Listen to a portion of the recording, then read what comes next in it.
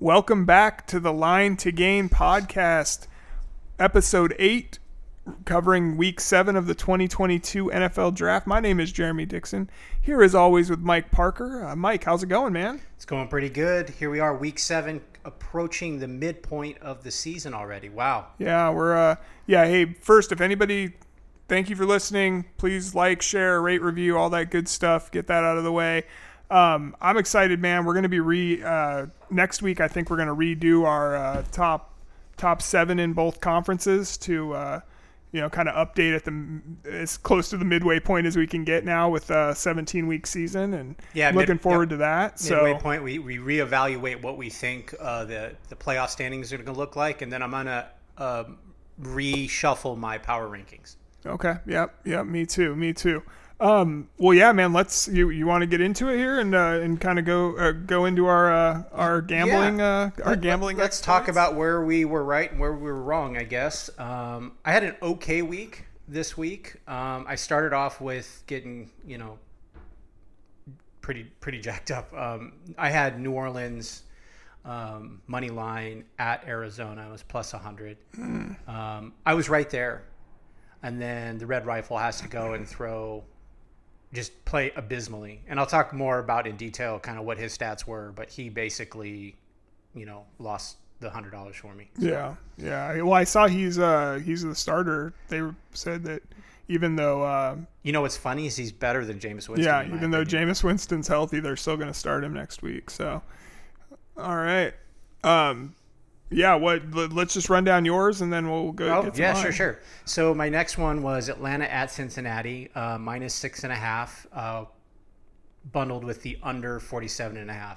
Now I was looking really good. Obviously, the minus 6.5 with Cincinnati, they pretty much trounced the Falcons, but I didn't realize this week was a lot of overs, and I was playing the unders because the first 6 weeks have been really under heavy, not very much offense in some of these games. So I was trying to play the trend, if you will, and it looks like it got bucked this weekend. So a lot of overs. My unders did not hit, with the exception of one this last week, week 7. So I missed the under 47.5. It was plus 241 if I nailed that, but alas, down again. All right. My next one, I did hit on this one, was the New York Jets money line at Denver plus 112. Obviously, I hit that. Just Jets straight up won that game. Yeah. I had Seattle at Clippers. Clippers. Jeez, I do this every time. Seattle at the LA Chargers, under 51.5, and then KC at San Francisco under 48.5 for plus 253. I think I got the Seattle Chargers under. But I missed pretty substantially on the KC San Francisco. I didn't expect KC to score that much, honestly. So that was kind of... and they got down 10-0. Yeah. And came back, and they blew the doors off of San Francisco from there on. Yeah, they couldn't stop that sweep with McCall Hardman. Yeah. They scored 3 times on that same play. And then Jimmy G doing Jimmy G things. So another loss there. So my final pick for the week was Pittsburgh plus 7 at Miami, under 44.5. I hit on that. It was plus 216. I think Pittsburgh lost by 6, and obviously that it wasn't an offensive juggernaut of a game, so got the under on there. So I'm up for the week, $28, and we're just chipping away at that. At your deficit? At my deficit here. We're now sitting at a total of minus $551.41. Okay, well, I believe I am plus 100 going into this week. So my games, it started out so good for me. I had Giants plus 3 at Jacksonville. Although Jacksonville should have won that game. I don't know what the hell they were doing. They had the ball on the 1-yard line and just blew it at the end of the game there. It's like Peterson's outthinking football. Yeah. I don't get it. Yeah, he's overthinking everything, it feels like. I had the Chiefs -3 at San Francisco, so I got that one pretty easily. And then I had Seattle +6.5 at the Chargers, got that. So I was first three. And, of course, the 1 week I go and venture outside of only making 3 picks, I went ahead and did the Bears at Patriots under 40, which was pretty much done in the first half. And I just thought there's no... Yeah, you texted me and there said, is this looks no like it's going. way. Yeah. I'm just like, there's no way that Bill Belichick is letting Josh Fields score points on him. Like, I figured it was going to be, a 24-10 game or something like that. It wasn't an anomaly. Yeah, it was crazy. So lost that one. So I was 3-1 on the week, plus 200 more. So I'm up plus 300 right now on the season, and I am feeling good. Awesome. Yeah. What a great weekend. I'm plus. You're plus. Yeah. Hey, man. All right, we're starting to get into a groove here. My grandma used to say if she came back with a quarter in her pocket from Vegas, that she was happy. She was a winner. She considered herself a winner. Found a quarter on the street. Yeah. All right. Yeah. So we're finding a groove here. I think I'm seeing a lot of green on my sheet here. I'm finishing my week up in plus territory. For me, that's a win. Yeah. This is new to me. I've never really kind of followed it at this level, so I'm kind of feeling it out as I go. So right. I feel every week I feel great about my picks. I will say, but it doesn't always happen that way. So yeah. Anyways, let's move on to observations for week 7. We have buys of Buffalo, Philly, Minnesota, and the Rams. So those guys didn't play this last week. Right. So let's start off with the New Orleans at Arizona. What is your insight in that game? I didn't see a whole lot of that. I think I was watching it while I was doing other things, but I was pretty shocked that New Orleans did not play better. And, one of those interceptions that Andy Dalton threw wasn't his fault. It bounced off, hit the receiver and it caromed off into a defender's hands. But 2 pick sixes in 6 minutes in the end of the first half. I mean, the game was pretty much over. Back-to-back possessions. Yeah.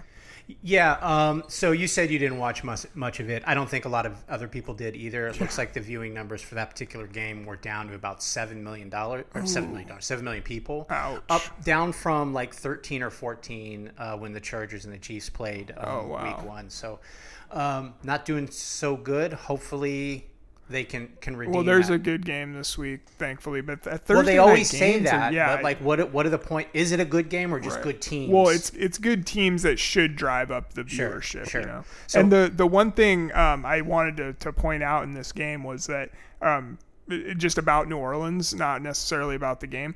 Philadelphia, who's undefeated right now, and looking like the odds-on favorite to the head and shoulders above the rest of the NFC. Fingers crossed. Yeah, they are getting New Orleans' first-round draft pick next year. Nice.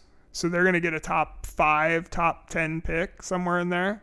That's pretty freaking great for them. Awesome. So. All right. Yeah, my take is the red rifle giveth and taketh away. So the giveth part is he goes 30 for 47, 64% for 361 yards. That looks good. Average pass attempt was 7.7 yards. So they're pushing it downfield. And he throws for 4 touchdowns, takes no sacks. So that stat line in itself is really good. The taketh away part is he throws 3 interceptions, 1 inside the red zone into triple coverage. I was literally watching this game on the couch with Angie, and I'm like, who's he throwing to? There wasn't a Arizona Saint. Yeah, I saw the replay of that. I don't know what he was looking at. What the hell's going on? There was a guy underneath. Maybe he expected him to go vertical, but why would he go into that space where there's three Cardinals? I don't get it. And to your point, before he had those 2 back-to-back pick 6 interceptions on back-to-back drives. So they basically gave away 14 points. You can't do that in the NFL. And then ultimately, they lost the game. So. Right. Absolutely. Do better. Yeah. Dalton. For sure. Andy Dalton, get it together, man. All right, next game is the Atlanta at Cincinnati. So Joe Burrow looked amazing. Yes, he did. 34 for 42. That's 81% completion percentage. 481 yards, 3 TDs, no interceptions. He ran for another 20 and a TD. I mean, you can't ask much more. He's finally hitting his stride, in my opinion. So my takeaway from this game that I had written down, that Joe Burrow belongs in the conversation with Josh Allen and Patrick Mahomes at the top of that AFC quarterback, whatever pyramid. So I think he's 3, full stop. Yeah, for sure. All right, so you're definitely right there. So despite his horrible first game, the 4-interception game versus Pittsburgh, he's top 5 in passing. So he just screwed the pooch on that. But despite that kind of outlier, he's top 5 in passing yards and TDs. And I started looking at Joe Burrow MVP, plus 1,700 on FanDuel when I looked last week. Wow. Was that before this game? It was after the game. Oh, wow. Still at plus 1,700. He was like 4th or 5th. Man. But there's some value there, I think. Yeah, for sure. So, and despite the loss, are the Falcons the best team in the NFC South? They've lost in close games, with the exception of this one. They kind of got blown out of the water, although their best secondary player wasn't playing that particular game. So they were a little bit injured. It seems like Arthur Smith is a good coach, gets them prepared. They compete. Mm-hmm. With those types of characteristics, I think they're always going to be right there. The NFC South is there for the picking. It's right there. Yeah. Everyone in that conference in that division, including the Carolina Panthers, have an opportunity. God. They're 2-5 right now, and they're one game behind. Or I think. Yeah, one game behind the first place Tampa Bay Buccaneers. Yeah, that's. I mean, I wouldn't. That's a coin toss in that division. I couldn't. If I was playing, like, if I was betting for real, I'd probably put a couple of bucks down on Joe Burrow MVP. Yeah. I was gonna say if I had to bet, I would probably still bet on Tampa Bay being able to. Put together enough wins for the NFC South, but stranger things have happened. Like, we'll get to the strange things that happened this week here shortly. So I made a comment a couple of weeks ago. It looked like Joe Burrow was getting over the hump. He was figuring some stuff out, and then he just rattles off like 3 weeks in a row where he's been outstanding. Yeah, so, he's looked great. Yeah, I look for him to. I'm pretty sure he's going to be unless he has a total duck this weekend. Of a game. It's against the Browns, so it's unlikely. Yeah, he's probably going to end up being the AFC Player of the Month, I would imagine. All right, cool. Let's move on to Detroit at Dallas. Not really interested in any of these teams. Dak looked bad early, missing a couple of easy throws. I guess that's to be expected coming back from that thumb injury. Detroit looked like they were in quicksand. After that fumble on the goal line, they went interception, fumble in consecutive drives, basically flipped that game in that moment. And just side note, Micah Parsons is a problem. I mean, no doubt. He's playing 7 technique. He's playing outside linebacker. He's going into coverage. He's rushing your quarterback. He's playing the run.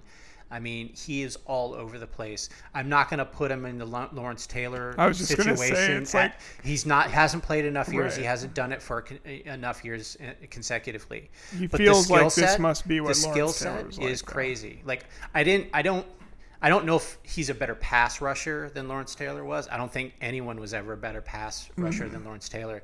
But could Lawrence handle coverage in today's NFL like Micah Parsons does? I don't know. Yeah. I am excited to see him play. It just sucks that the Cowboys have him because I don't like the Cowboys. And I can't root for the guy on that team. Yeah. Okay. Well, I'll put it this way. I can root for the guy. I'm happy that he's doing well. Yeah. He's fun to watch, but I don't like his team having success. Right. It's hard to kind of marry those two things in the NFL, unfortunately. Yeah. There's definitely. I'm a fan of him, not the Cowboys for sure. So, but yeah, I felt like this was a pretty boring game. It was on during the Seahawks game. I didn't watch much of it. it wasn't really on my radar too much. But I was curious to see what Dak was going to look like, and like you said, it was ugly early, which is kind of to be expected coming back from a hand injury. Their running game is getting moving now. Yeah.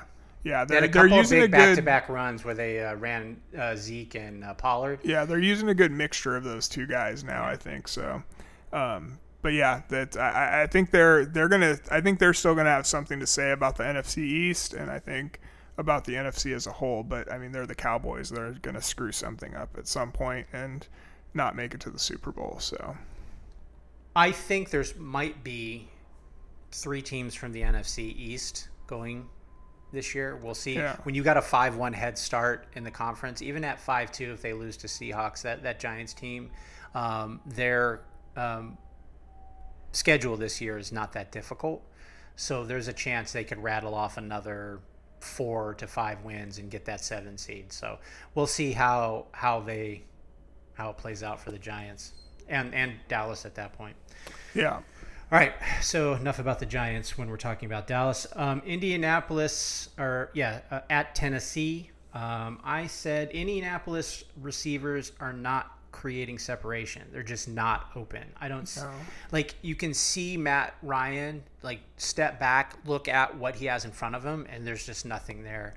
I'm not saying he's playing out of his mind and everything is their fault, but I don't think it's Matt Ryan's fault either. Right. I was kind of surprised they decided to bench him. I heard a separated shoulder, but to take the step to bench him for the entire season seems short-sighted. They're really having a tough time finding a quarterback. I think their theory is we have a great team in place, right? And then all we need is a quarterback that doesn't make mistakes and not going to turn the ball and a couple over. Not going to turn the ball over too much. And then when we need him to step up in that crunch time, he can make some big throws downfield. And unfortunately, none of those guys. Phillip Rivers, I guess, was probably the best example of this because he's just got that gunslinger mentality. He's just going for it. Yeah. Carson Wentz was an absolute, he's just walking around with a bucket on one foot. I don't know.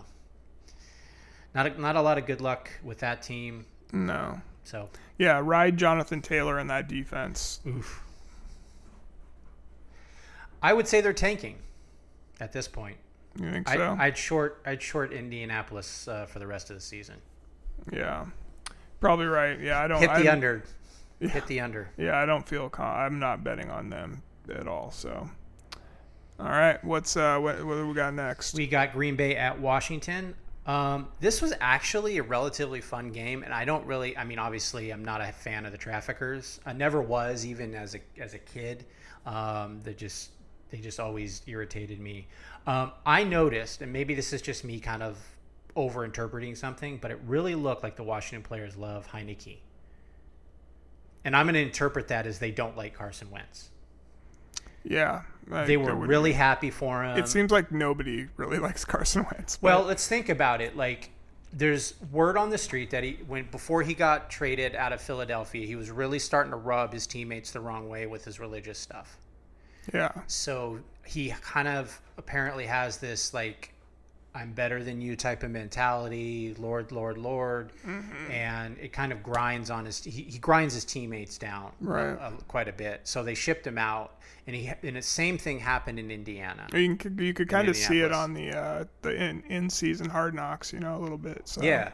I'm not saying a person of faith can't play in the NFL, but you have to know when to use it and when to not. And he just is head down with it. I just don't get it. Yeah. And so I don't see eventual success with him at Washington. My guess he plays maybe for one other team before he kind of works his way out of the league. Yeah. I don't think he's not growing as a player. He's actually seems to be kind of regressing in a lot of ways as a passer. So yeah, he doesn't seem like the kind of guy that you want to have on your team as a backup,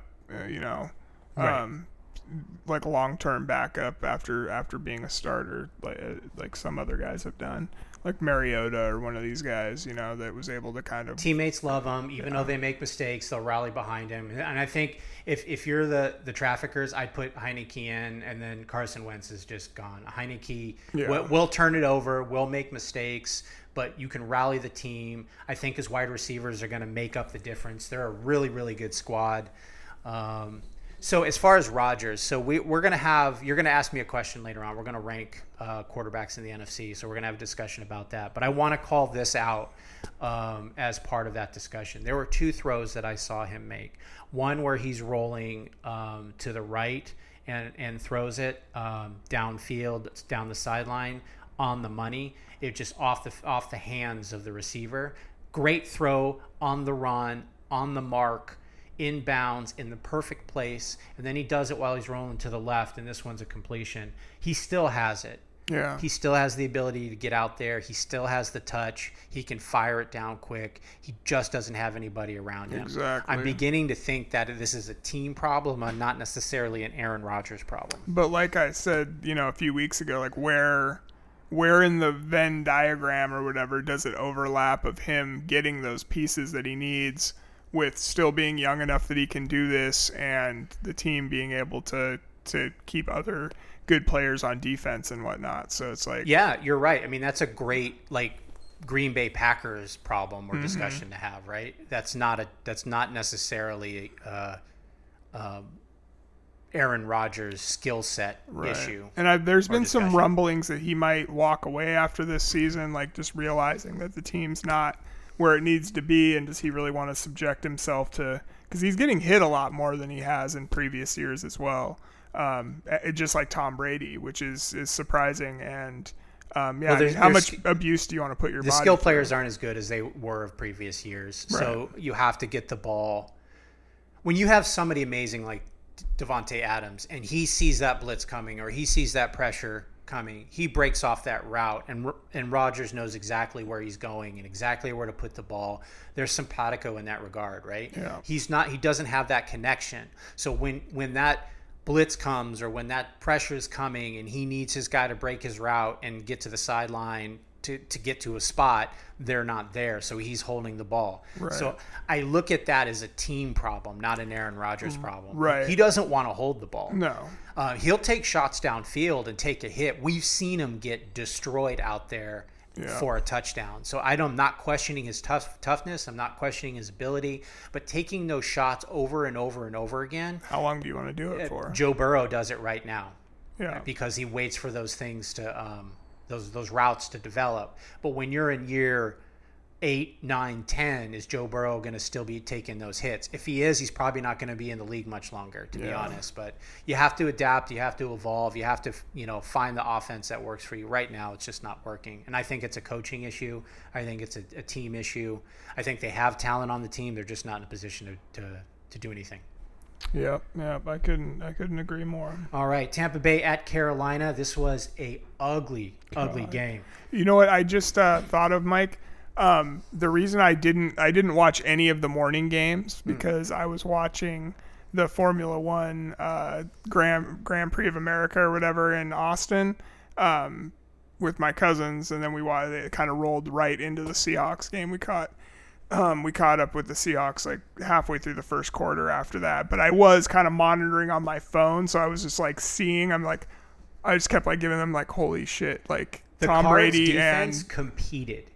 Like they were ready. They were ready to compete in that game. I don't know. It could be like one of those things where you're is it Steve Wilkes is their coach? Yeah. Their interim coach. He got them prepared for sure. Yeah. And they rallied. I'm curious to see. I honestly think they're not going to. I think that was kind of an anomaly, just kind of like we're not going to roll over here. Everybody thinks we're going to be crappy after we trade Christian McCaffrey and Robbie Anderson out of town. Clearly tanking, but maybe not. Yeah. We'll see. I have more on them when we talk about this week's games. One thing I will say is that there's a lot of interesting play calling for Tampa Bay. It seems like there's a lot of downfield routes right now for those receivers, and you have a bad line and an old quarterback that wants to get the ball out in less than 3 seconds, and you're not really giving him options to kind of move the ball in those check down type throws or use the under routes to clear out or bring up safeties, and create space for other players. I'm not seeing the whole field, obviously, because when you watch the TV screen, you don't see like where the deep safety is. You don't see how the routes are, if they're breaking in, breaking out, going down into the end zone, like post corner routes. You can't see it all the way down. But when I see that window after he throws the ball or gets a sack, I don't see a Tampa Bay receiver within the screen. So my assumption is that they're getting downfield 15, 20 yards, trying to get open down there, and it's not. He's uncomfortable. He will fall down after like 3.5 seconds. He's not taking hits. Yeah, I saw him just sit down. Word on the street that the divorce is final. Ooh. So he's having a tough go. Yeah. Well, rest in peace to Tom Brady's career. No, that was a good meme that we shared to each other. I just didn't realize you had already sent it to me. Here we go. All right. So next game, New York Giants at Jacksonville. Jacksonville just hurts themselves over and over again. We talked about that today before we jumped on the call. They're making bad calls in the red zone. They're fumbling. They're throwing interceptions. One big one is they had a pick and they had a late hit on a quarterback, and the interception was overturned due to that roughing the passer. So like all these little things that. Like, this is the discipline that some coaches can offer. Bill Belichick really makes sure that his team doesn't make those little mistakes, right? So less disciplined coaches have players a little willy-nilly sometimes, making some mental mistakes. You see that. Obviously, a lot of Raiders coaches seem to do that.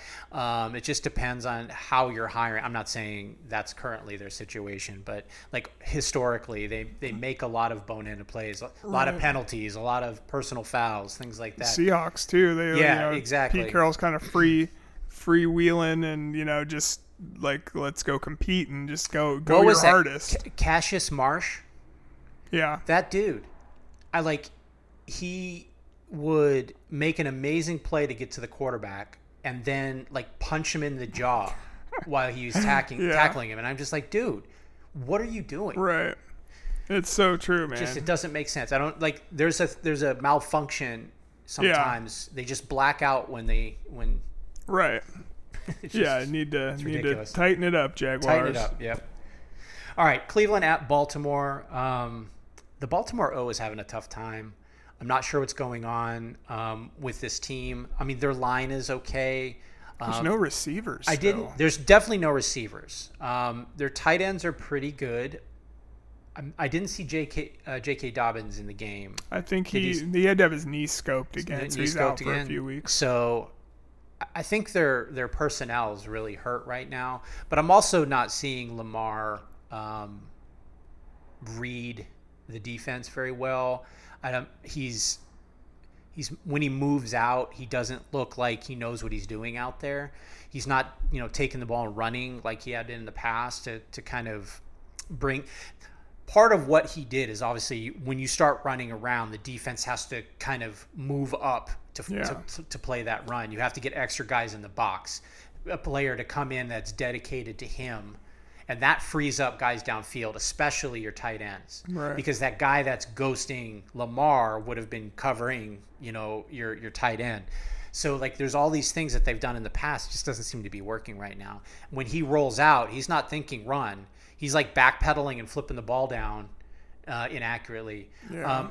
He might have made one of the biggest bad decisions of his career in not signing that contract this last season, because the way it's going right now, he's actually dropping in the rankings as like quarterbacks. And I don't know what it is. I personally don't believe that he deserved all the crap that he was getting about. It's like the typical the things that we said about a quote unquote black quarterback back in the day. There were certain things that they were that those particular quarterbacks were unable to do. It's obviously just absolute lies, and it's just a narrative that was created that was racist and shouldn't have been there. And a lot of people started to say this stuff about him. I thought that he was playing fine. He has an interesting way that he delivers the ball, throws the ball, but it goes downfield. He can get the ball downfield. He's accurate when he needs to be. He has that athleticism that allows him to manipulate the defense. I thought he was a great player. I'm just not seeing it this year. Yeah. It's almost like he's nonchalant. He kind of stands up and kind of walks off the field like nothing happened. So I wonder what's going on there. I did see, kind of off of that subject, I did see a stat that in 5 of their 6 games prior to this last week's game, that they had a 10-point deficit. So they had overcome a 10-point deficit in 3 of their wins up to that point, because I think they were 3-3, and now 4-3, and they got down by 10 points against Cleveland early in that game and were able to come back. And obviously they ended up winning by 3, I think, or I can't remember if it's 7 or 3, but they ended up winning by 1 score. And so that's pretty impressive that you're able to, even though their offense has been struggling, to come back. It's not easy to come back from a double-digit deficit in the NFL. So, well, thank goodness that the Cleveland offense and Jacoby Brissett are inept. Right. Without that in the Baltimore's favor, it wouldn't happen that way. Yeah. All right, New York Jets at Denver. I'll just put this. The New York Jets are bad on third down. They're 4 for 25 over their last 2 games. Their offense terrible. Is garbage. Without Breeze Lightning, they're not winning. It's going to be a problem. I mean, at this point, me and you had a long argument through text about Zach Wilson. This will be coming up later. I'm sure it will. We had a long argument through text about Zach Wilson, and I mean, now we're going to find out. We're going to find out what he is, because they're going to have to open the offense. Right now, they weren't asking him to do a lot. They were asking him to turn around, hand off the ball, and not turn it over. And that's what he was doing. Barely? He's undefeated this season in starts, though. So, I mean, either way, it's moment of truth now. We're going to find out real quick. You're setting this up beautifully. Thank you. All right, Houston at Las Vegas. Las Vegas is having a tough year. They were competitive their first couple of games, and they are looking terrible the last 3 or 4 games, for sure. Well, they lost the last 3 games by a total of 9 points. And then during those games, Josh Jacobs is playing out of his mind, going 69 for 441 yards. It's 6.4 yards a carry and 6 touchdowns. The Raiders. So you're talking about I was talking about Texans. My bad. I mean, Texans are Texans. Yeah. I mean, their defense is solid. Their quarterback plays inconsistent. They have no But they're receivers. not looking good either, man. No, they're a bad team that were basically taken hostage by Deshaun Watson for a season. Right. And they lost a lot of assets in that, and they were forced to make some Bill changes. O'Brien, worst GM / coach in clearing NFL house, So I'm not expecting them to do anything this year. They're competing, in my opinion. Yeah. I mean, they're just. It seems like they're getting worse and worse I felt like they looked better the first couple weeks of the season, and now. Well, of course, you start to grind down to a nub after a while. You can only prop up your offense for so long before your defense starts to break down and injuries start to creep in. So I don't know. Yeah. So anyway, back to your point about Josh Jacobs, and he's playing out of his mind right now. Yeah. Yeah, that's the one thing they got going for him. I'm still shocked that the Derek Carr to Davante Adams connection hasn't been more than what it is, because these guys were college roommates and are still good friends, and you'd think that there'd be some kind of almost once you know how to ride a bike, you know how to ride I don't a know bike. if it's that easy for these things. I'm sure they have a good relationship, and I'm sure that they're working on it right now, but I'd say give it some time. I mean, Carr's not Aaron Rodgers. No. So, I expect it's not going to be as efficient, but once they figure it out, it'll be fine. And Carr needs to learn to look for him. I mean, and also throw him when he looks covered. Because that's one of the things that I noticed about Aaron Rodgers and Davante Adams. Like, he'd throw it at the moment that Adams was covered, and he'd find a way to get open, or that back shoulder. He'd throw it to a spot. So that's the thing I'm not seeing with Carr and him. Speaking of the Raiders, shout out to Kirk Herbstreit for during the Alabama football game over the weekend, saying that Alabama offense needs to realize that Jamison Williams and Henry Ruggs, of all people, aren't walking through that door. So you guys better get it together. I just thought that was a little cringeworthy moment for him. But of all of the Alabama receivers that have been drafted over the last few years, that's the one you picked to call out. Exactly. So. Well, he's probably impressed with him back in college, so that's kind of where his memory went. Probably. All right. So next game, Seattle at Chargers. Seattle's currently at the top of the NFC West. Let's not forget that. It seems that Geno isn't a fluke, at least at this point, and the D is figuring out how to play. So this is really intriguing. We did a pretty decent job stopping the run. Yeah, we're not overplaying. The thing that was killing us was the screen passes to the running back. Eckler was eating our lunch, and I think he had like 96 yards receiving in the game on like 8 catches or something. So I think that's one change at middle linebacker, not middle, but Sam. Yeah, and I think that fixes. Cody Barton needs to. Yeah, he's not the one. I'm excited. But they're competing. Yeah, I'm so excited for this game, and I know we're going to get to that in a little bit. But I think that we match up really well against teams that like to run the ball because our run defense is our pass defense is good too. The thing is, our run defense is getting so much better. Like Jordan Brooks was playing pretty undisciplined at the beginning of the year, it felt like, and I don't know if that was just like this is his first time without Bobby Wagner. Like maybe, like he's expecting something else from Cody Barton and these other linebackers. But then they also brought Bruce Irvin back, which I didn't think we talked about that. We didn't think that was going to be. Call out. I noticed that. Go ahead with this. We didn't think that it was going to be that. We kind of talked about it off air that we didn't think it was going to be that. It was just like, what are they doing? Like, I guess bringing in one of the guys from the championship teams, try to get a little veteran leadership in the room, but pressure. They wanted pressure. Yeah, he brought it, man. I mean, he really looked good out there, and the plays. I mean, I think he played like a third of the plays on defense. No idea what his snap count was. I saw it was like 21 of like 80 or something, or 21 of 60. So we had mentioned a couple weeks ago that they were playing kind of these weird front defenses. Like they had like 5 techniques outside the tackle, and we just weren't sure what they were doing with that. It seemed like it was a personnel issue, like they didn't have enough bodies to throw in there. And I thought I looked at the formations the other day. You bring Bruce in, and you got him out there on the outside in that 7, and it really pushes the Poona Fords and those big bodies inside where it's supposed to be. And I thought, if anything else, that was a huge help. Just having another capable body out there that knows his role out there on the edge. He did a good job containing, I thought, and getting pressure on the quarterback, and allowed the guys in the middle to do their job with the run. Yeah, absolutely. So yeah, I mean, it's I think that's a good win, man. I think that's a really good win. It's a great win. It's going to be tough now without DK Metcalf. And I know he said that you don't think so, huh? I haven't seen anything from D. He's not running very good routes. He's actually dropping a ton of balls. It's like 2 a game. Yeah, that's true. I'm not impressed by what he's brought to the table, honestly.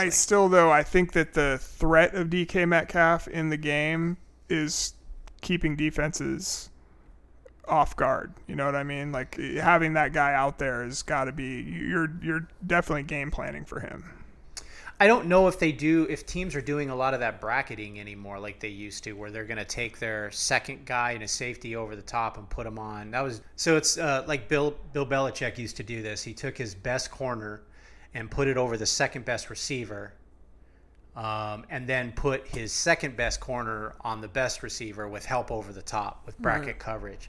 A lot of times what we see now is too high. I'm not sure if you're just going to play too high like the Chargers do. They just play too high. It doesn't matter. They're going to play too high regardless of who's on the outside there, whether it's Metcalf or anyone else. Right. So I'm not sure in those circumstances you're really gaining a lot. I honestly, we paid him a lot of money. I'm not seeing a lot from him. There's not a lot of production.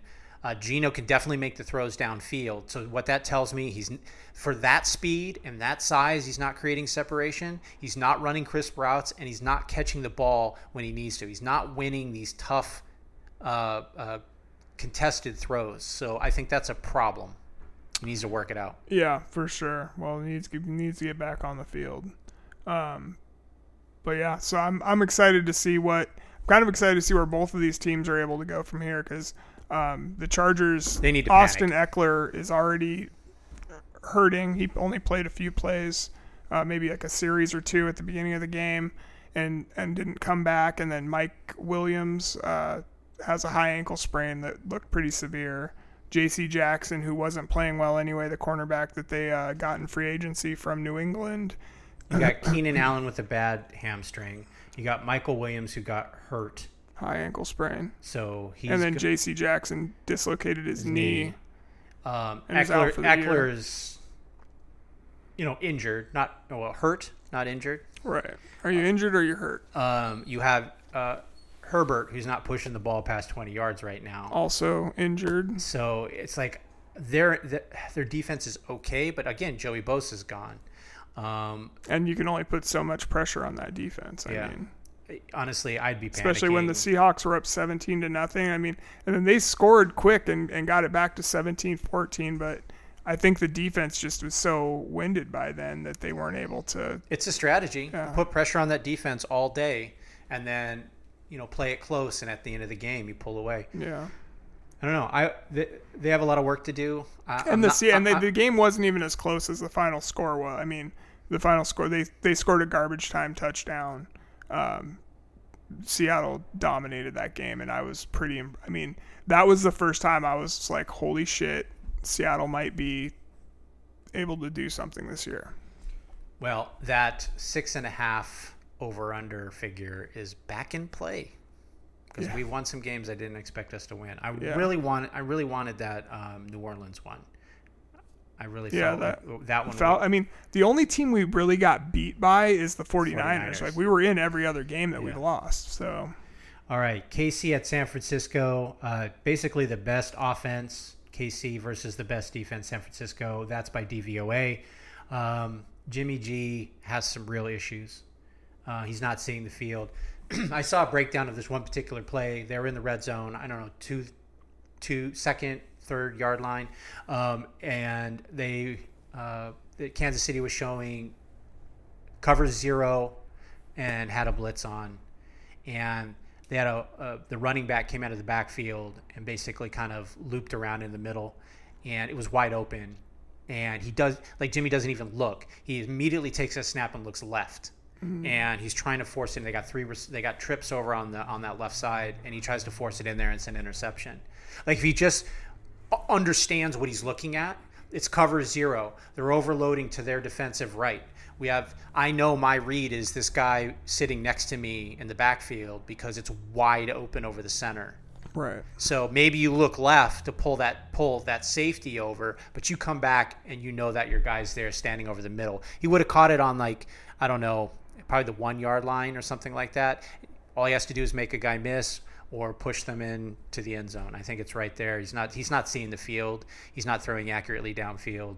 I don't know. I don't want to say like I could go in there and just flip the ball around, but I don't know. Sometimes I feel like it. One of my takeaways from this is that the Chiefs, like you mentioned, the Chiefs have the number 1 offense. I think they're not missing Tyreek Hill right now, obviously, but I think as the season goes on, they're going to. I think people are going to start taking away Mecole Hardman and even Travis Kelce to some extent that you can take, to the extent that you can take Travis Kelce away. And it's going to be interesting to see. I think it's going to be chess moves the rest of the season with the Chiefs offense. And I wouldn't be shocked if they go out and trade for a wide receiver here before Tuesday's trade deadline. Yeah. All right. Pittsburgh at Miami. I'll be honest, I didn't watch a lick of this game. I wanted to watch movies. I bet on it, so I did. We watched For All Mankind, a show on Apple TV instead. I brought the family down. It was a lot of fun, so I was like, screw this game. I don't care. I won the bet as well. But it was terrible. But I figured. So I don't have a lot to say about it. So what do you got? I just thought Kenny Pickett looked a lot better than he had. Najee Harris looked better than he has in this season. And I'm going to get to this. We're going to talk about this later. Tua in the first quarter of that game takes a snap, runs, ends up the pocket collapses on him. He runs. He's close to the first down, and it wasn't on third down, like where he needs to get a first down or they're punting the ball. He dives head first and gets hit from the side, thankfully, not in the head. But, this guy had 2 concussions in consecutive weeks and then took 2 weeks off and now is back and is damn lucky he didn't get another concussion. Honestly, this might be RG3 won't slide level, right? Quarterback problem. Yeah. It's going to be something to monitor for the rest of the season because and we're going to talk about concussions in a few minutes here. So. All right. So final game of this week. I did happen to watch quite a bit of this game. Chicago at New England. My thing is save Ferris, save Fields. Ironically, both shot in Chicago, or both involved with have themes in Chicago. I thought he looked great the last 6 minutes of the first half. Yes. Got a scoring drive and then brought them back with a minute and a half left into a field goal. Sorry, he looked great, but he also he took that huge shot between sack. the two guys. Yeah, he took that huge sack and knocked himself out of field goal range. And then the next play was about to get sacked, and the two guys run into each other, and he's able to scramble for 30 some yards. No, he took a shot on I think it was the touchdown, where it was a completed pass, and he took a high-low shot, where it just looked like he was crushed. In one of those trash compactors. What you're talking about. Right, yeah.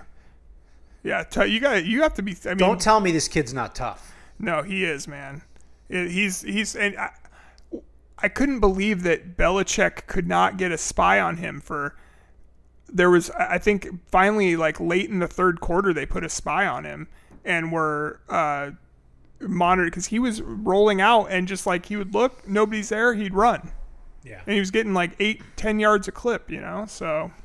What are you going to do? Yeah, so. All right, that wraps up our observations for week 7. Let's take a moment to look forward to the games that we really want to see for week 8. So, Jeremy, what's your first one? Don't call me a homer, Mike, but I'm anxious to see the Giants and the Seahawks. I think this is the only matchup of winning teams this weekend. It is. And I wanted to matchup of 2 winning teams, yeah. Right, yeah. I wanted to point out, I was going through, so I went through and did the games I'm going to bet on this week first, and then I was it was really hard to find games I wanted to bet on, but then when I was just thinking about what games am I interested in watching, there's a ton of them. There's a bunch of games that look really fun this week. So Giants Seahawks, I can't wait. I want to see Saquon Barkley against and Danny Dimes against the Seahawks defense. I want to see what Geno Smith. I'm anxious to watch Geno Smith play quarterback, which is something I never thought I would say in my entire life. Back in New York, yeah, right. Yeah, so I'm ready. I'm ready for this, man. It's going to be a good one, I think. Yeah, I did leave that one out, but I definitely want to watch that game and probably will, obviously, being from Seattle. My first one that I really wanted to check out was this Carolina at Atlanta, for the only simple reason is I believe there is potential that Atlanta is the best team in the NFC South, the way that Tampa's playing. And,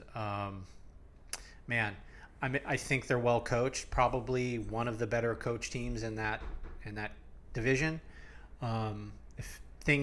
They're about 4 or 5 plays away from being 4-3.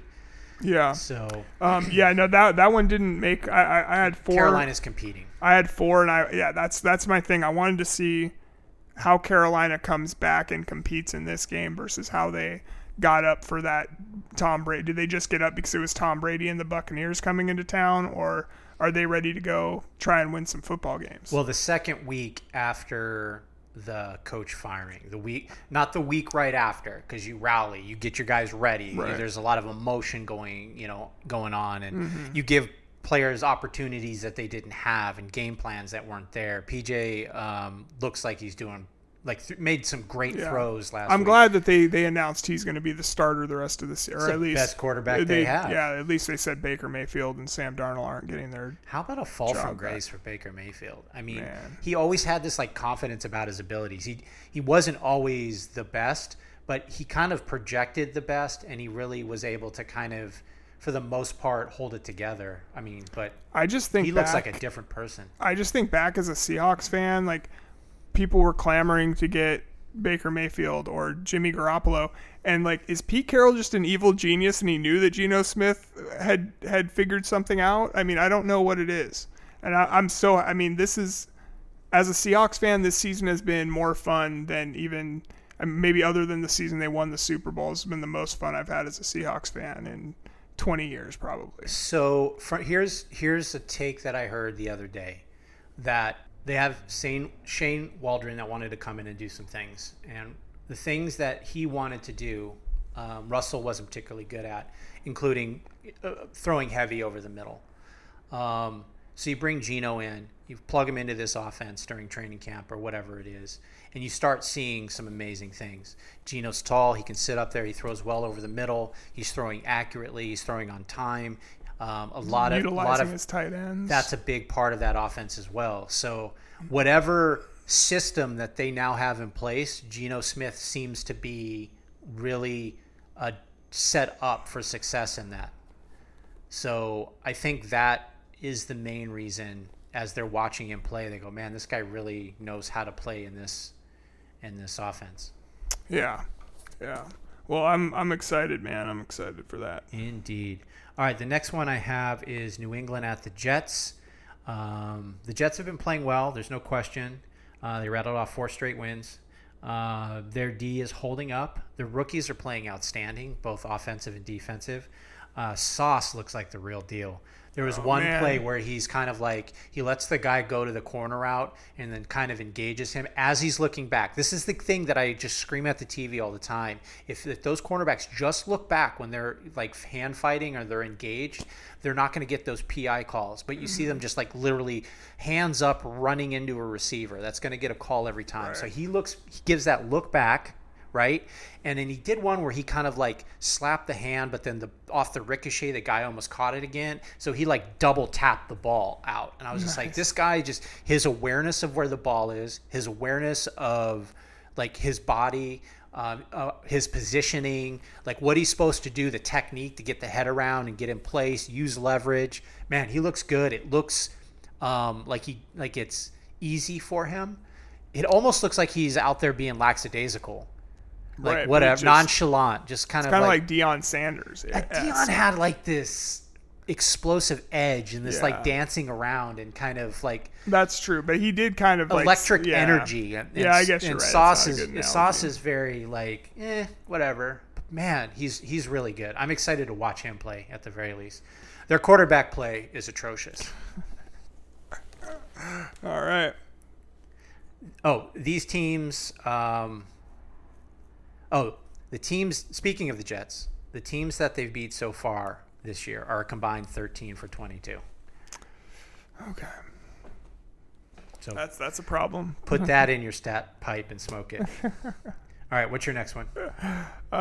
Ravens Bucks on Thursday Night Football. I want to see how Tampa Bay is able to kind of circle the wagons after dealing with that beatdown that that was embarrassing. Carolina was huge favor. Carolina was huge underdogs in that game. Tampa Bay embarrassed themselves.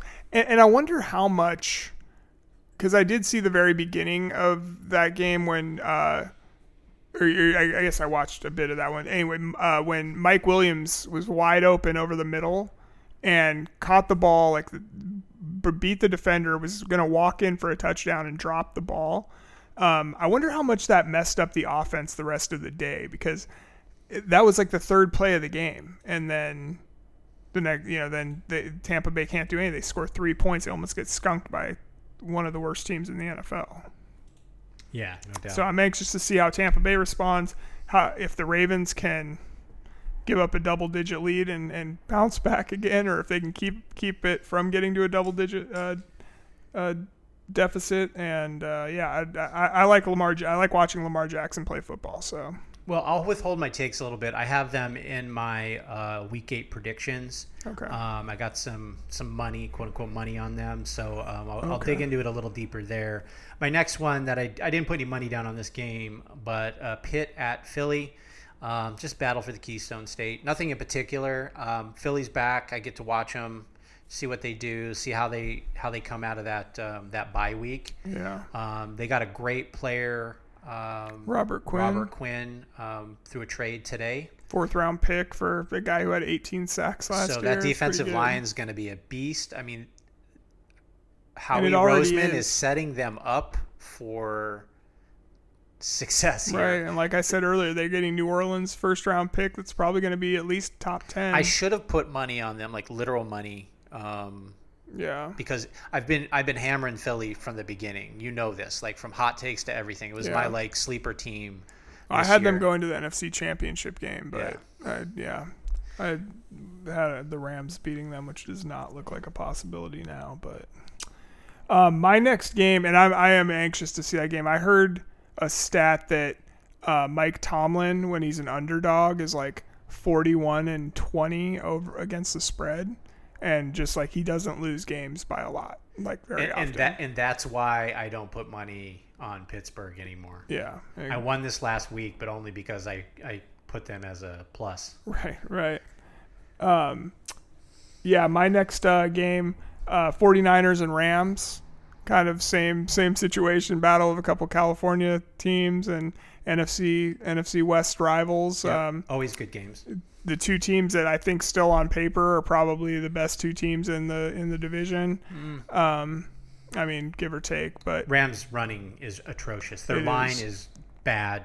They're the worst running back team, worst running back crew in NFL. Which is surprising. I mean, I don't understand the Cam Akers situation because I felt like he looked so good when he came back from injury last year in the playoffs. It has nothing to do with how he's physically doing. He's fighting with his coaches, man. This is very clear. I mean, but like I wonder why they're fighting. He's probably he wants more run, and they're not giving it to him. No, I'm thinking other things. Like you can just have a problem with somebody, That's true. And you're not resonating with your like. I've had bosses that I just can't stand. And like whatever it is that they tell me, like I can't find a way to get motivated to do what I need to get done. I can't imagine that about you, Mike, at all. Me fighting with people? Jeez. Oh man. Get out of here. All right. Did you have anything that you're looking for? Anything else that you're looking forward to? Bears Cowboys. That sounds horrible. I just want to see if Justin Fields is legitimate or not after this last game. Are they in Dallas? Yes. He's going to be destroyed. That's what I think too, but I'm just anxious to see what they can do. And R.I.P. Justin Fields. It'll be I just want I don't know why. I just was, the last thing he saw was 11. Yeah, right. Anyway, though, I just think I'm anxious to see cuz I like when the Bears are good, and I hope that he's able to kind of springboard off of this game last week against New England and Bill Belichick's defense, and not expecting much, but I'm hopeful. All right. So I'm going to run through my predictions. Did you have any as well? I do, yeah. Okay, cool. I'll start with I got Baltimore money line at Tampa, and I'm going to parlay that with the under 45.5. This is plus 224. Now, this is a long shot, I know. I just wanted to find a way to short the Bucs. I'm kind of writing your hot take here about the decline in Brady and Rodgers. And hopefully I'll ride that take to a win. I like it. Nothing else to it. I like it. All right. Did you have one you wanted to go with? Why don't you just run through your three or your however many you have? I got 6, man. Okay. All right, cool. Just go for it. No, I only have 3. So I have New England minus 1.5 at Jets. I'm going to parlay that with the under 40.5. That's plus 259. New York Jets have a new running back, James Robinson, coming in from Jacksonville. So he might see some playing time, but I think the bulk of carry is going to go to Carter. They're not showing any efficiency on the offense outside of Breece Hall. Elijah Moore's back too for the receiver from Mississippi or the University of Mississippi. Not sure it makes a difference. I expect Bill Belichick to mind control Zach into at least 2 interceptions and a win. Either way, this will be a low-scoring game. So that's my theory behind the bets. For sure. Mac Jones is back as the starter. Not sure it matters either. Washington money line at Indiana plus 128. I expect Taylor Heineke and those Washington receivers to just run laps around the Indiana D. Also factor in Antonio Gibson, and I just think it's over. And to combat that, Indianapolis is starting Sam Ehlinger. Now apparently, a little bit more mobile quarterback can get outside, create some stuff out there. I just don't think the receivers are good enough outside of Jonathan Taylor. I'm not sure, what they bring on offense. So Michael Pittman has had a big decline this year. I think that Washington defensive front, they looked really good last week, and I think they'll continue on that streak. And that's without Chase. I think they're going to baptize this quarterback making his first start for the year. Yeah, could be. All right, my fourth game, Arizona at Minnesota, minus 3.5. I'm going to take the over 48.5 on this, plus 231. I will always doubt Kirk Cousins in games where he's supposed to win, full stop. But I think Minnesota is a team that's good enough to win by more than a field goal. I think overall they're just a better team. I hate the hook, man. The hook always comes back to bite you, that 0.5. Yeah. Always does, man. So I expect Arizona to make a couple explosive plays downfield. I think they're going to drive that score up. I just don't think at the end of the day it's going to be enough. I expect Justin Jefferson to go off, Dalvin Cook to go off. Obviously Hopkins is going to get his catches. But I'm hoping for obviously a high-scoring game and Minnesota win. All right. Green Bay at Buffalo, minus 10.5. This was really scary, but I'm doing it anyway. Plus the over 47.5. That's plus 230. This is a statement game for Josh Allen. This is my theory. Okay. Is he next? Is he the next man up for quarterbacks? So you're taking Green Bay in this game? No, Buffalo minus 10.5. Minus 10.5, yeah. Okay. I think Josh Allen is putting himself in a position to be like the next generation, right? So we're moving on from Brady, we're moving on from Rodgers, and we're seeing Mahomes, and we're seeing Allen, we're seeing Herbert. Mm-hmm. These guys are starting to emerge themselves. I think this is one of those games, head-to-head with one of the greatest in the history of the game, where he has an opportunity to make that next jump. Right. So does the new guard finally overtake the veteran quarterbacks here? So I think yes. I think it's going to be a tight game early, as those Green Bay games tend to be. But ultimately, I think Buffalo is just too great on offense, and Green Bay's defense is in disarray. I think I think it hits the over just because eventually there's going to be slippage, and it's going to be that touchdown, and then that long 60-yard pass, and then it's going to be slowly they're going to die 1,000 paper cuts, and hopefully 50-plus points total. Yeah. All right. And finally, now this is a double team parlay. San Francisco money line at Rams,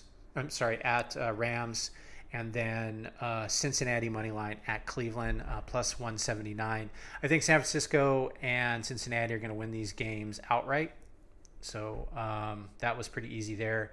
One more week of practice for CMC, Christian McCaffrey, should allow San Francisco to overcome some of those Jimmy G-isms that happened, hopefully giving him just a credible, another person to pass to, check down to, somebody to take control of the run.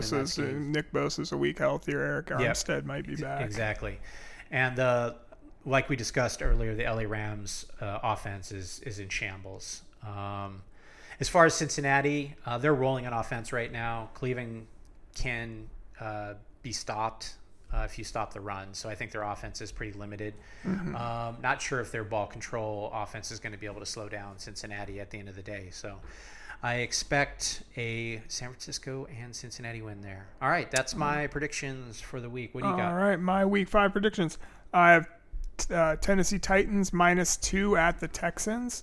I just feel like these two teams are going in opposite directions right now, and to not even have to give up a field goal for the Titans and Derrick Henry on the road, even with the Texans, I'm willing to do that. It's a great bet. I think you're going to nail this. I've been trying to find some value in the plus territory on the payouts because I need to make up some ground. So I am taking some risks by some of these parlays. But if you're talking about just a straight up bet, that's a great one. Okay, and then my next one, following your lead, I'm taking the Bengals minus 3.5 at the Browns. I just think, like I said earlier, I think Joe Burrow is cementing himself as one of the, kind of on that Mount Rushmore of AFC quarterbacks right now.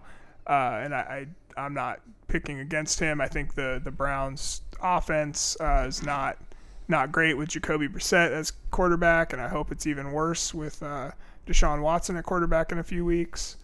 And then fingers crossed. Yeah, no doubt. And then my third one is kind of going off of that stat that I saw about Mike Tomlin never losing, or not never, but having a great record against the spread as an underdog. I was like, you know what? I think Kenny Pickett's starting to get his feet underneath him and get used to the NFL. I think Najee Harris as well. It's taking the pressure because the first few weeks of the season, Najee Harris looked terrible. It looked like what's the Trent Richardson? Yeah, they're often they actually compared stats and they were very similar. Right, I think about week 3. I think we talked about that. So yeah, their offensive lines. He was looking terrible though, right. And now Kenny Pickett being able to make some plays downfield is opening things Pulls up. those safeties back, doesn't opening it? things up for Najee Harris. I just think that. I think they'll be able to keep it close. Right? The Eagles are great. I think they're really good, but and there's with these rivalry games, like two in-state teams that hate each other, if their fans hate each other. You kind of can throw the records out the window when those teams play. And if you're going to give me 11 points, 11 points is ridiculous, and you should definitely take that. But here's the one thing I will say is that offensive line of the Philly. I expect them to not give Pickett any time to pass that ball. Yeah, that might be a problem, and especially adding Robert. I made this pick before Robert Quinn got traded to them as well, but their defensive line is great regardless of Robert Quinn. They'll lose, and I think they might be able to lose by less than 11. Yeah, so I think so too. Yeah. I'm hoping they can keep it close. Boswell, just pretty good kicker. Boswell's still their kicker. I like Mike Tomlin too. I think he's a great coach. Yeah, I do too. I think he's one of my favorites, and I'm rooting for. Who was the Dolphins coach last year? That's now Flores. Flores. He's up in the booth. I saw him last week against Miami. So then I was like, even though I had Miami in a bet that I actually made, I was like, man, I really hope I hope Pittsburgh keeps it close and Brian Flores looks good at the end of the day. So that's my third one, and I'm looking forward to it, man. I'm so excited, bro. I love football. And I love doing this podcast. Shit's so fun, man. So. Yeah, I was thinking about it today, like being able to go through. I listened to other podcasts, obviously, about football, and just kind of listening to their takes and how that kind of jives with the kind of the conclusions that I draw while I watch the game. It's been nice to kind of see the similarities and kind of have my takes confirmed in a lot of ways about like what other people are seeing too. It's like it makes me feel like I'm not crazy out here. Right. So it's been a lot of fun doing this. Yeah, for sure. All right, so we kind of changed the name of this segment. We're just going to call it Take Corner because we can talk about conspiracy theories here. We can talk about hot takes and just general takes, takeaways from the week. So Take Corner starts now. Let's start with the Zach line. Coming to you live from the Republic of Jazakhstan. He went 16 for 26, 61%, 121 yards, 0 touchdowns, period. Full stop. That's it. So there you go. Zach Wilson, watch.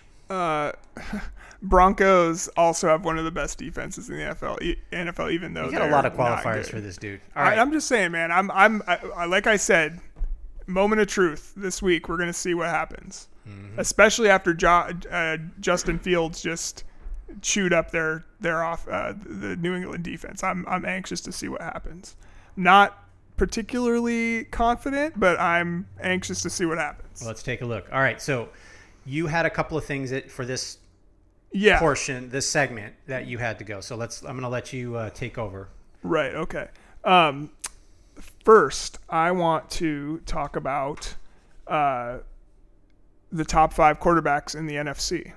Okay. I was just watching football this weekend with Tom Brady and Aaron Rodgers playing so terribly. I mean, Tom Brady playing better, I think, than Aaron Rodgers at this point, at least statistically and team win-wise. Tampa Bay is still in first place in the NFC South.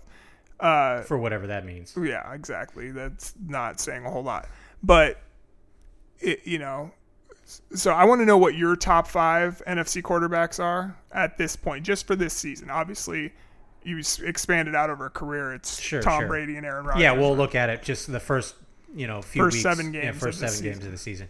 All right, so this was you would text me this, and I think it's a great question to ask. And when I started diving into this, it gets murky really fast. It does. So I had kind of pulled out 6 quarterbacks and tried to figure out how I was going to stack rank them. So first for me is Jalen Hurts. He's undefeated. He's throwing for about 1,200 yards. I think 11 touchdowns. He's more rushing yards than I didn't look up the rushing yards, unfortunately, but yeah, he's got to have more rushing yards than any other quarterback in the league. Right. He looks impressive. He's grown over the last couple of years. They're running the shit out of that RPO, and he does it really, really well. He's making good throws, making good decisions. So I got Jalen Hurts 1. I got Geno Smith 2nd.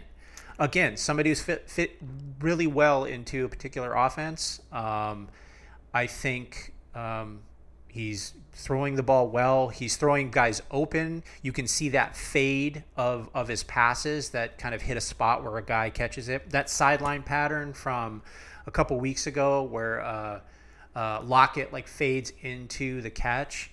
Yeah. Just the throws look great. He's playing with confidence. Seems like his teammates really like him and are even after the interception on Sunday, he comes back. Yeah. He forgets about it. He plays with the same anticipation. He plays with the same energy.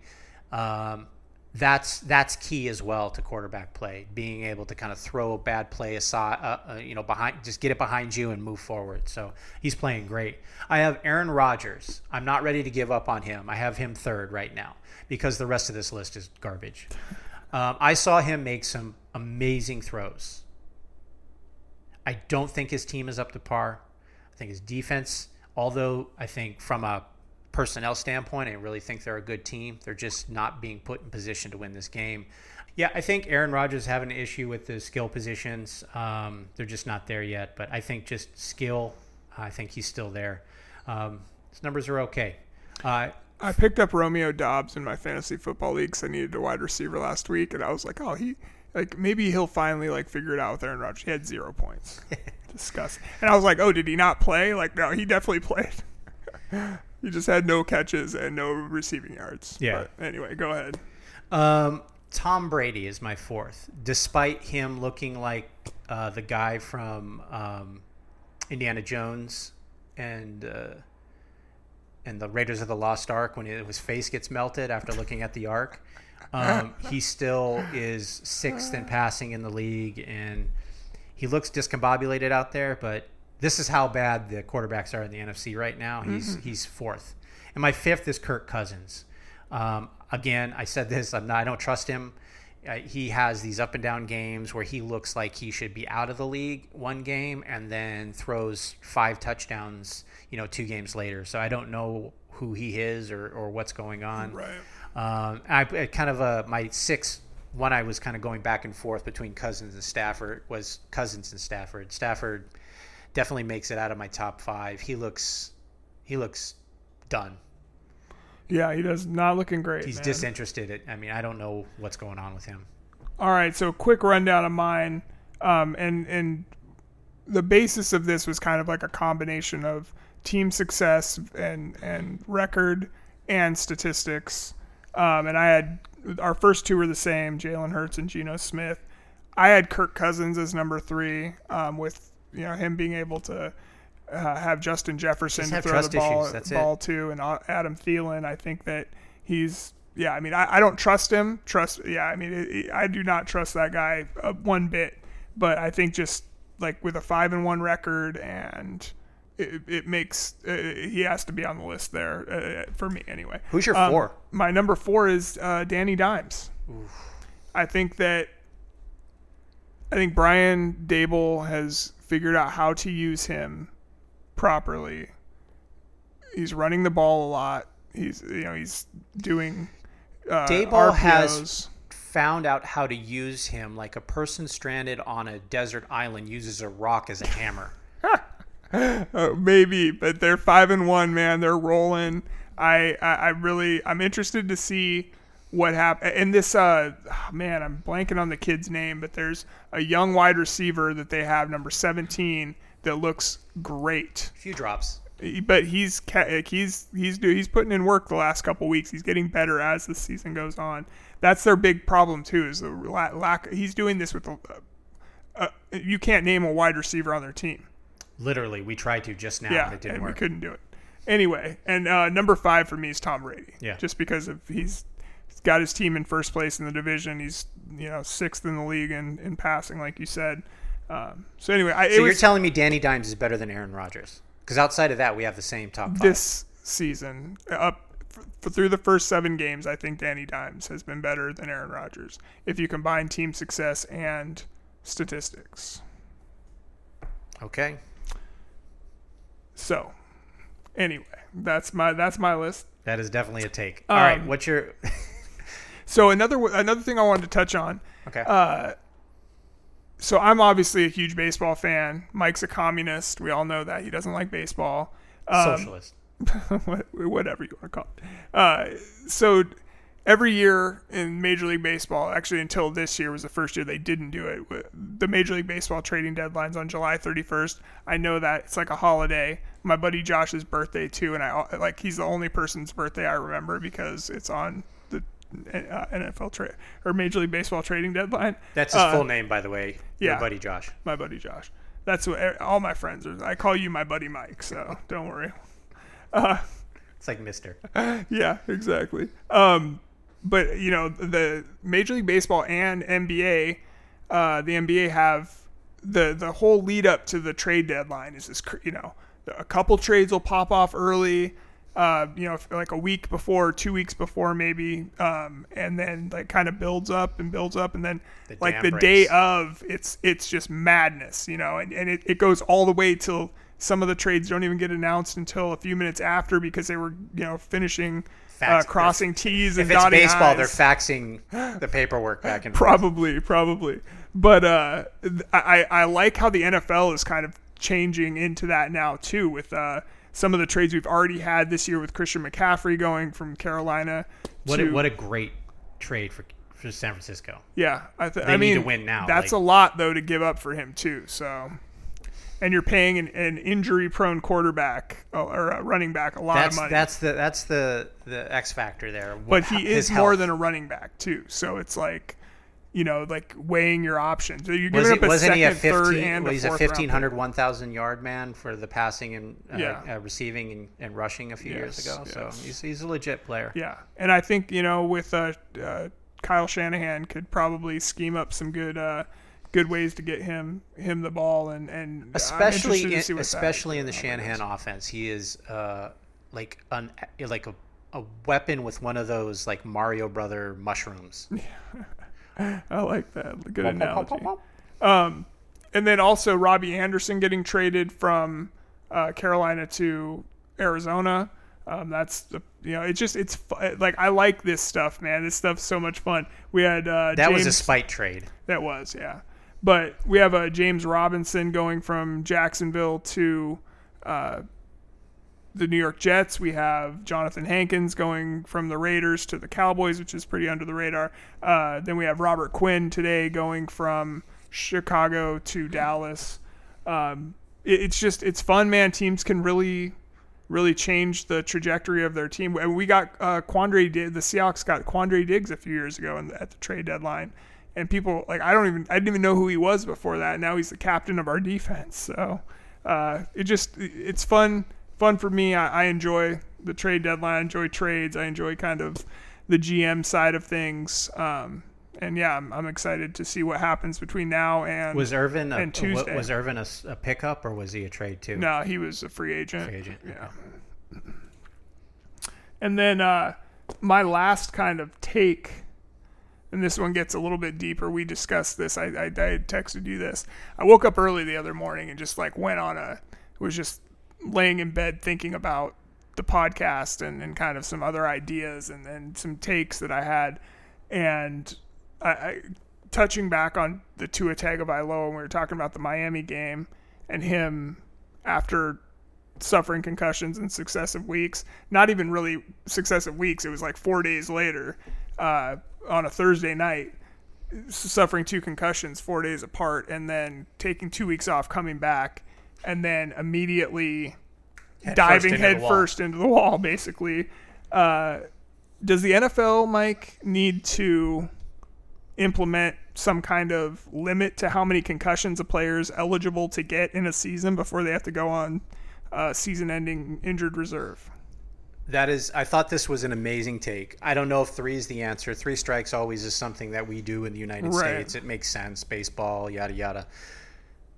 You have to put rules behind it, but I'm for it. If your guy gets, I don't know, a category 1 or category 2, whatever they do, however you want to set it up, concussion 3 times in a season, then they're ineligible for play.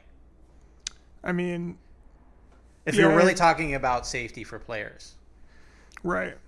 And I mean, and it's a slippery slope. Like, just like we were talking about with like kicking Brett Favre out of the Hall of Fame, and it's like, where do you start? Where do you stop on this stuff? Obviously, that's much different than what we're talking about, but it's kind of along the same lines. In regard to, here's the rub: you have to get the players to agree to it. Exactly. And I mean, at the end of the day, we live in a free country, and if you want, nobody's forcing you to go out and play football. We also talked about that a couple of weeks ago. Like, we have to allow these grown adults to be able to make a decision for themselves. They have the information. They have the doctor in front of them. They know what this causes long term. There's enough stuff out there. I mean, they even say like when a guy like ducks out of bounds or slides right before he gets hit, it's like, oh, he was making a business decision. Right. That's already kind of built into the lexicon of our thoughts about football. It's part of the culture now for sure. And if they want to make that decision, I mean, I'm not gonna, get angry at a guy because he decides to do that. It does shorten your life. Absolutely. But people do that all the time. Like, there's people that just eat hamburgers from McDonald's every day, and that shortens their life. You get like liver, cirrhosis of the liver, like you've been drinking alcohol for like 40 years. Right. So I mean, these are facts. We all do it to ourselves in different ways. This one's just obvious. You can see it on TV every Sunday. It's brutal. It's pretty damaging, and it's random. Some people get pummeled and nothing happens to them. Somebody takes a errant elbow to the head and they're out for like 6 weeks. Right, or just falls backwards and smacks their head on on nothing. I mean, because the first 2 a concussion looked like it was nothing. Well, let's look at that kneecap dislocation. Was it J.C. Jackson, right? Yeah. When you look in slow-mo and that knee coming down, it doesn't look too jarring. But his leg is just a little bit off. Right. It's not right under him the way that you would have liked it to happen. And because of that, and because he puts pressure and fires up those quads when he lands, that just tears right through that thing. Well, that DK Metcalf's knee injury too. Like when he tore, didn't even look like it. It didn't look like anything. Yeah, just like he fell out of bounds. Right. You never know. All right, interesting thought though. All right, Jeremy. I wanted to have a heart-to-heart with you, and I think this is the best place to do it. We have gathered all your friends and family here today to discuss your bad Zach Wilson takes. Okay. We can see that you're going down a bad path, and we no longer can sit here idly by and watch you spiral out of control. We were all asked to sit down and write a letter about how your takes have affected us. This is your letter? So here we go. I love this. Go ahead. Dear Jeremy, I remember a time when your takes were coherent and made sense. It was a time when you didn't look at the team wins to evaluate a quarterback. A time when measurable stats mattered to you. Then one day, you stopped looking at passing yards and completion percentage. You ignored touchdown to interception ratios. You tossed out the overthrows and taking the 20-yard sacks like it was yesterday's garbage. Excuse me. Slowly, your takes began to revolve around team performance to evaluate players' talents, ignoring all established statistical values and metrics. I want nothing more than to believe in your takes again. But I can't sit here and watch you fall into the Zach Wilson fan club rabbit hole. Please take this opportunity today to look at the numbers or simply watch his game. I really hope you can get the statistical help that you need to move forward from this dark time. Your friend, Mike. Oh man, that was fantastic, Mike. I appreciate that. Like I said, moment of truth this weekend. Let's go. This seems to I might come back with a different take next week. This problem doesn't seem to limit itself to Zach Wilson. Although you are completely irrational about his ability, you are seeming to apply that template to a lot of other players. So we'll get you figured out over the course of the year. Okay. I love it. We care about you, Jeremy. I love it. I love it. Please don't do this anymore. Oh man. All right, so that brings us to our diversity section where we talk about things not related to football necessarily, just some cool stuff that we've been watching, reading, whatever. Yeah. So how many do you have? I have 4 today. They're kind of random. I'll kind of walk through them pretty quick. Yeah, go. Why don't you go do a couple and then I'll do my. I have like kind of one that is kind of 2, but okay. Me and my family have been watching quite a few shows and movies and stuff like that lately, kind of hunkering in for the Pacific Northwest fall/winter. Started to get rain this week, so it's been fun just hanging out, eating ice cream and popcorn or whatever, and right. just watching some movies. So we started with this show on Apple TV called For All Mankind. It's essentially a story about the space race. Okay. With this one key difference. Russia beats us to the moon. Oh, wow. It's got the Man in the High Castle vibe to it. Exactly. But not so detrimental to the rest of the planet. Right. A lot of the other things still pop off. So, at the time, Nixon's still president. But one of the things that we noticed, in an effort to try and beat the Russians to the next thing and the next thing and the next thing, United States society has had to open itself up to different things like diversity, because you can't beat an entire country in the space race if you're only focusing on white men. So you have to allow women in, you have to allow people of color in.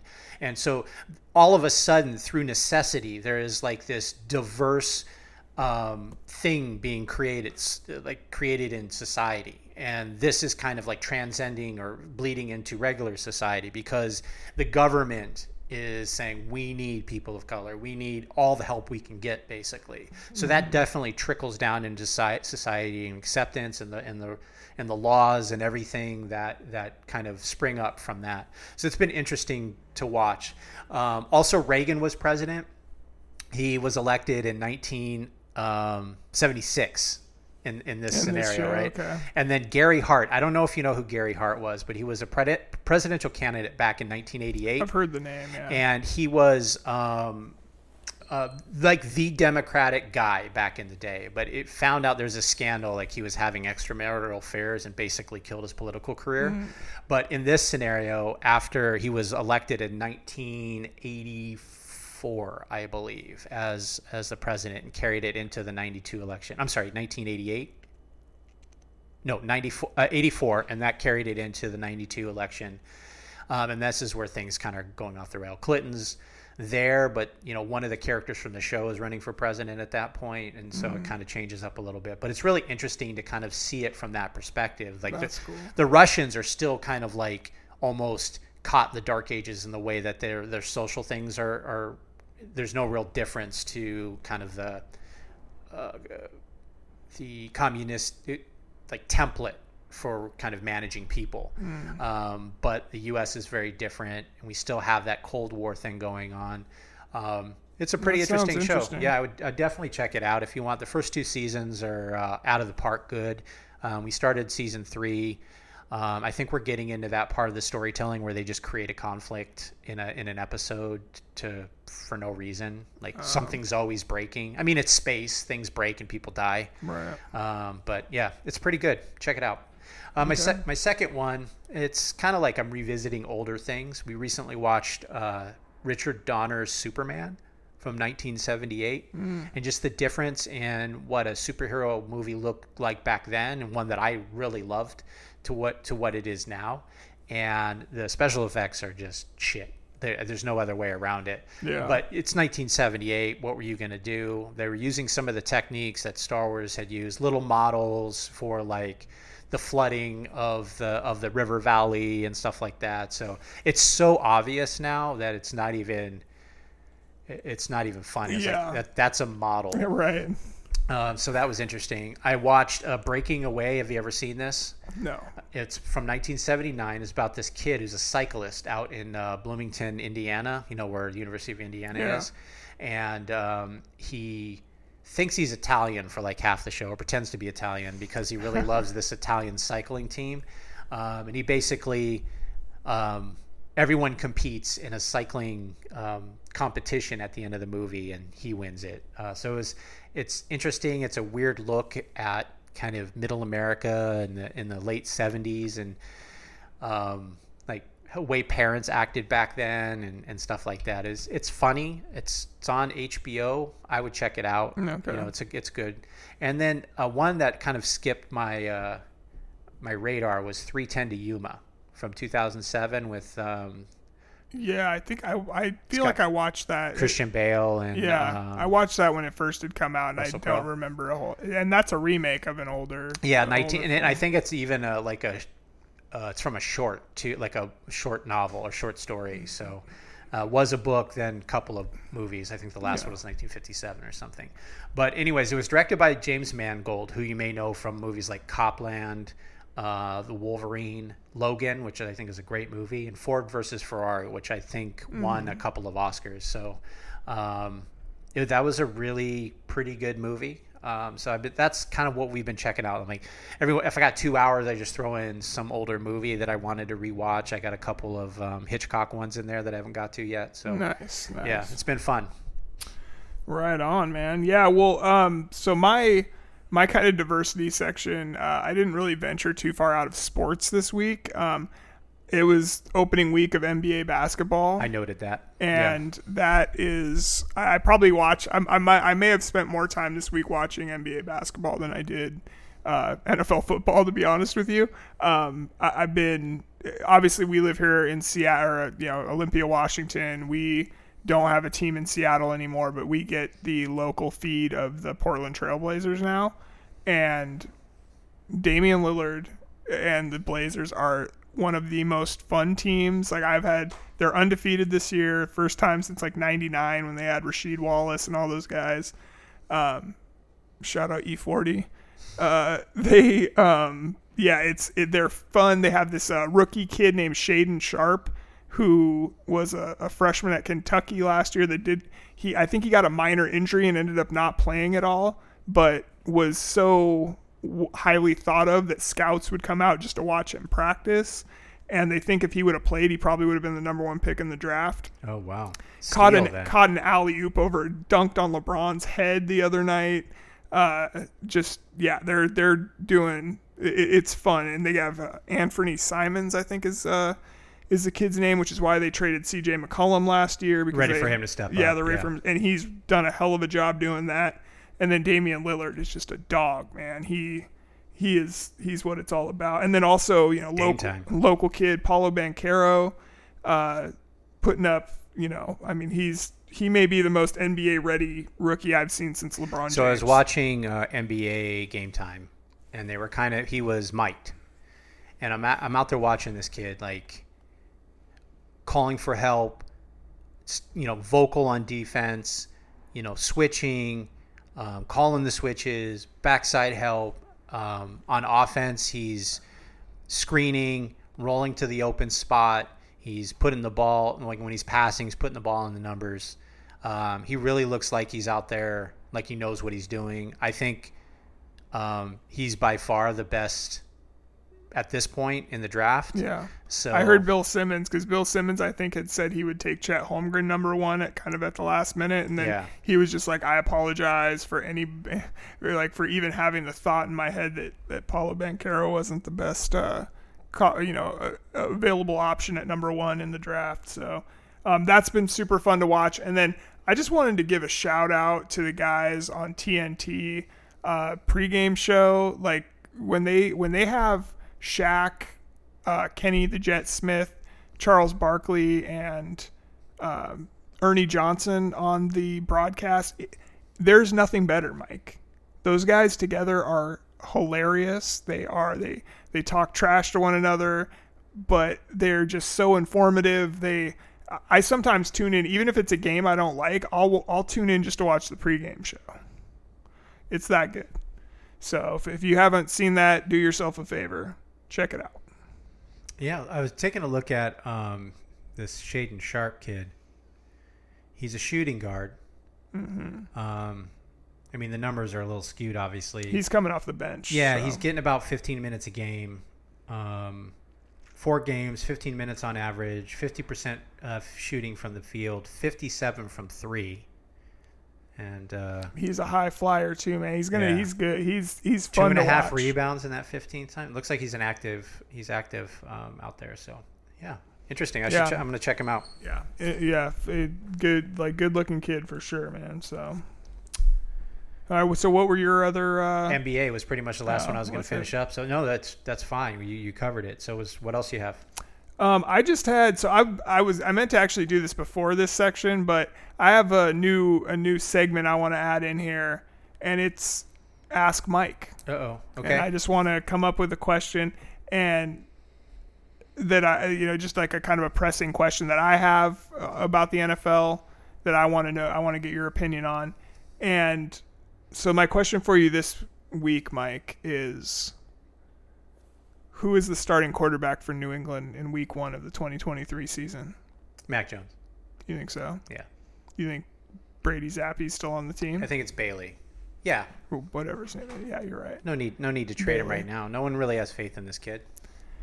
I thought Bill Belichick, and I was already thinking this, but I heard Bill Simmons kind of put his thoughts out on it, and it was pretty similar to what I was thinking, that Bill Belichick screwed himself in that game because it was thought, like, we knew Mac Jones was healthy enough to play, but was coming off of this severe high ankle sprain. Bailey Zappe had done well the last couple weeks, and you didn't know who was starting come game time because he didn't want to give that information out because he keeps everything so tight to the vest. Then, like, right before the game starts, it's both guys are going to play. Starts out with Mac Jones. He throws an interception on one of the first 2 series that wasn't his fault, and the crowd's booing him. It hit the wire for that camera that goes across the top of the stadium. Oh, right. That's right. And so the crowd's booing your guy that's started 16 games in the NFL, 13 games in the NFL, but did really well last year.